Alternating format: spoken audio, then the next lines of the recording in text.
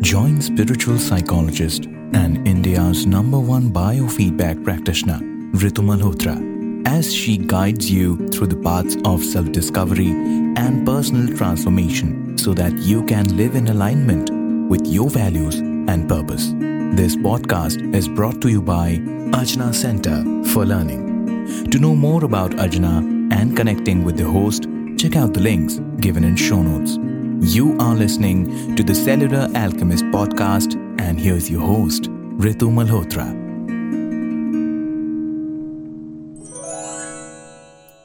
Hello, everyone. Welcome to the Ajna podcast. At Ajna, we talk about feelings, the awareness of feelings, attitudes, emotions, and mindsets, and beliefs. So let's connect. Today, I have chosen to talk about our basic need for connection. I'd like to start by an experience that I had with one of my gurus. I asked him, what is the surest path to enlightenment? And he answered with a glint in his eye. He said, become an ascetic, leave all your possessions, and go and sit on the mountaintop. I looked at him amazed. He said, but that's only one way, and it's the easier way.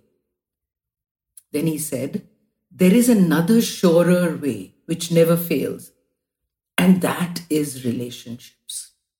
Yes, relationships. We are in a web of relationships.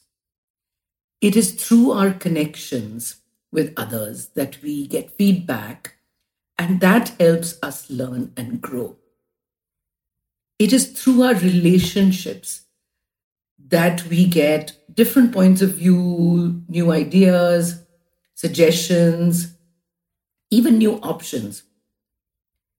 And it is our relationships that give us a sense of belonging.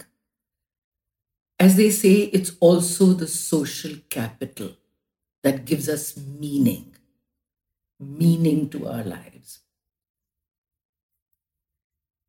You know, the need to connect is as fundamental as our need for food and shelter. When I think of myself too, I'm happy when I have friends and family around me. And it's a known fact that when I'm happy, I'm also healthier. It's a feeling of care that my family or my community gives me. Than if I were to live alone and not have these connections to sustain me. But these are things we don't really think about much. If you ask people, mostly they'll say they are content enough with their lives. But there are some who are truly happy. What do they have? You would say security, maybe safety, maybe a lot more money. While all these are important, the one factor that is essential is human relationships. In my own experience too, it's amazing how connecting with someone, even briefly, can get one out of the dumps. There are times when I'm really stressed, dealing with difficult issues, feeling drained, and then the phone rings. My first thought is not to answer. But then I do, and I hear a friend's voice. We chat about this and that, nothing too profound, and I find that my spirit is lifted. I smile, I decide to push myself a little more and go for a walk. Some people in the neighborhood smile at me. I smile back. I feel better. Connections don't have to be intense. They can be simple, pleasant chit-chats, or jokes, or shared messages. But the current truth of our lives is that we've limited our interactions to an online life. texting, social media, shopping online, and we are proud of this independence. The fact still remains that we are a social species with an innate desire to communicate with each other, to being part of a group. This need to belong has helped us humans to survive from long, long ago. It's not just now.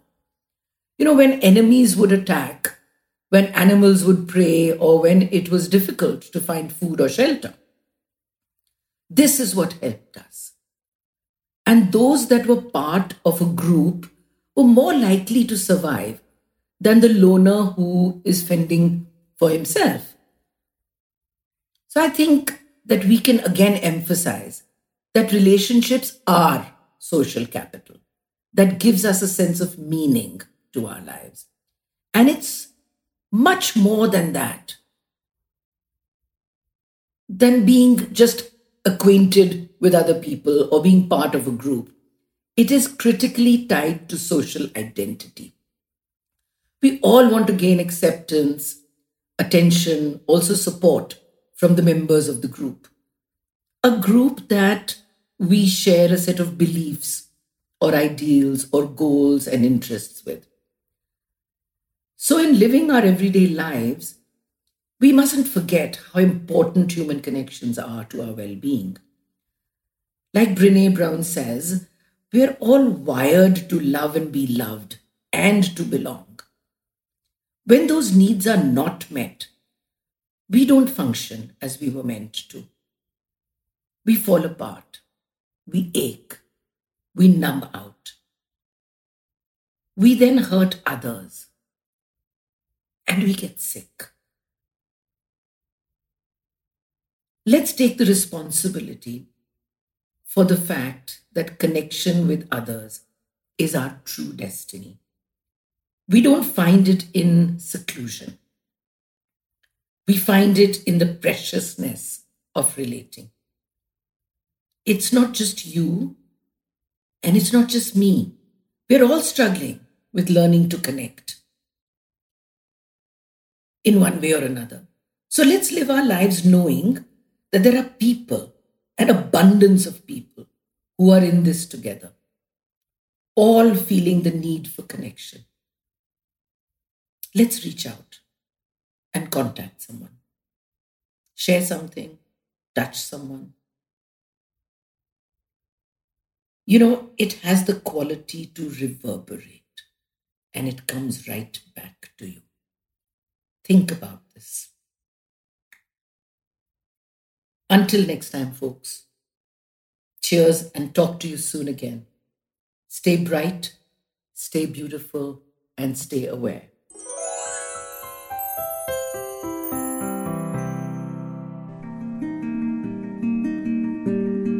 That was this week's episode for the Cellular Alchemist podcast with spiritual psychologist Ritu Malhotra. Don't forget to follow the podcast and join us next week for yet another episode.